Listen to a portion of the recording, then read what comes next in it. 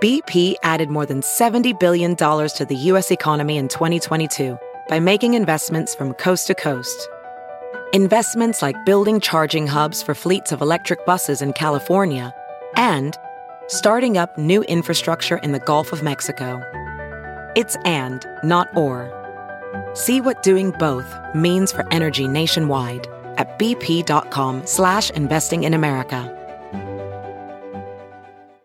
Chinese fans leave behind government's video game bashing to celebrate esports team's world title. Written by Jia Yunfeng. Published in SupChina. Read by Anthony Tao. Tens of millions of gamers stayed up late on Saturday night to witness Edward Gaming, EDG, a Shanghai-based professional esports team, claim the 2021 League of Legends World Championship, which was hosted virtually in Reykjavik, the capital of Iceland. Some Chinese fans of the new gaming champions marched down streets. Many cried, and most were in sheer ecstasy after watching the Chinese team, which had never previously advanced past the quarterfinals, bring home China's third world title since the tournament's inception in 2011. Chinese teams Invictus Gaming and Fun Plus Phoenix had previously won the LOL Championship in 2018 and 2019. EDG's victory on Saturday marked an unexpected yet spectacular finale to their tournament run. In a nail-biting best-of-5 series, the underdog team pulled off an upset against South Korea's Damwon Kia, DWG, by a narrow 3-2 margin, crushing its dream of winning 2 championships back-to-back. EDG's mid laner, Li Yechan, a Korean LOL player also known as Scout, was selected as the MVP of the finals for his standout performance. Founded in September 2013, EDG is named after its owner, Edward Zhu, or Zhu Yihang. The esports tycoon is the eldest son of Zhu Mengyi, the founder of Hobson Development, one of the 5 largest privately held real estate companies in Guangdong province. Although the team has been a dominant force in China for a long time, it has, quote, historically fallen just short of the title, said Walter Wong, the vice president of operations at US-based esports company Solo Midcorp, also known as TSM. Quote, this year, however, as the underdog, they won Worlds, proving many who underestimated them wrong. Developed and published by Riot Games, League of Legends is a free-to-play online battle arena video game that has over 140 characters and 4 different multiplayer maps. Despite being a 12-year-old title, ancient by industry standards, the game still enjoys immense popularity around the world, especially in China, where it has been the country's most popular PC title nearly every year in the past decade, with a fan base of more than 100 million players. The game's success has spawned an entire franchise of competitions that includes the annual League of Legends World Championship, one of the biggest tournaments in the world of esports.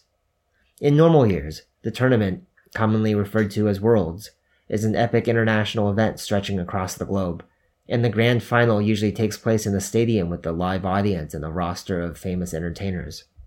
But this year, just weeks before the event was set to happen in China, organizers of the tournament moved it to Europe amid travel complications brought on by China's zero-tolerance approach to COVID-19. Despite the last-minute change of location and the inconvenient time of the final match, it kicked off at 8 p.m. Beijing time and wrapped up around 1 a.m. on Sunday.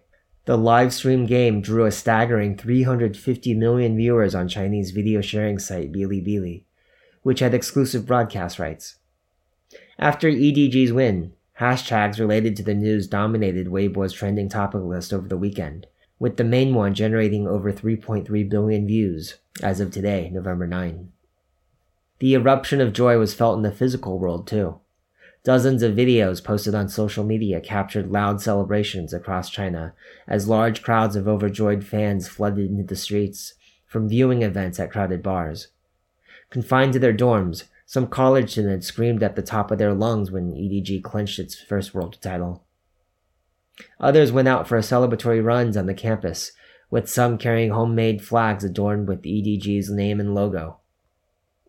The euphoric reactions were hardly a surprise, said John Oliverius, the founder and president of Various Ventures, a business consultancy that publishes the China Esports Business News Digest, an English-language weekly newsletter covering the business of esports in China. Given that, quote, China has the largest fan of LOL and by far the greatest cultural affinity for esports for any region, end quote. Major state media like Chinese Central Television also wasted no time celebrating the triumph. In a news segment on Monday, the state broadcaster announced the news to its millions of viewers. On Sunday, Xinhua News Agency, China's most important state-owned newswire, congratulated EDG on its win in a video posted to Weibo, which so far has accumulated nearly 7.8 million views. In a stark contrast to the positive coverage of EDG, the Chinese government has been intensifying its push to eliminate children's obsession with video games, as part of a broader effort to eliminate what it sees as bad influences in young people's lives. In August, China tightened restrictions from 2019 aimed at addressing what the government said was a growing scourge of online game addiction among schoolchildren. Under the new rules, players under the age of 18 are barred from online gaming from Monday to Thursday, and limited to 1 hour a day on weekend and holiday evenings.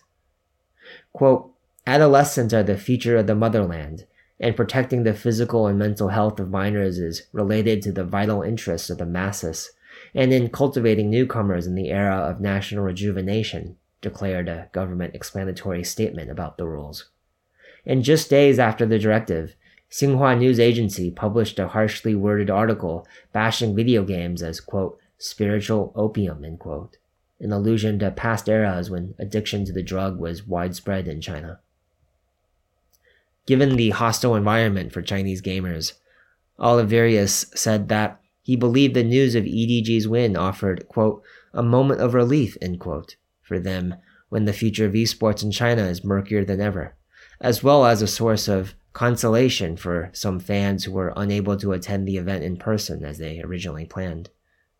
Competitive gaming, or esports, is huge in China. In 2020, the world's biggest video game market had an estimated 720 million gamers, or about half of the nation's total population, and roughly 110 million of them were under the age of 18, according to a study by market researcher Nico Partners. Because professional players are typically discovered in their teens and have to spend hours practicing after school, the ubiquity of gaming in China, especially among teenagers, was once what made China an esports powerhouse with an estimated 5,000 plus teams. But the country might lose its competitive edge because of its clampdown on teen gaming, which will, quote, potentially suppress the talent pool in China and choke the path to pro, Oliverius said. The restrictions might also cost China some medals, since recognition is growing globally that competitive gaming is a legitimate sporting activity. In 2022, esports will debut as an official medal event at the Hangzhou Asian Games, and LOL is one of the 8 video games that have been added in the program. Quote, at that point, will the authorities start creating some exceptions around esports to support it? Oliverius asked.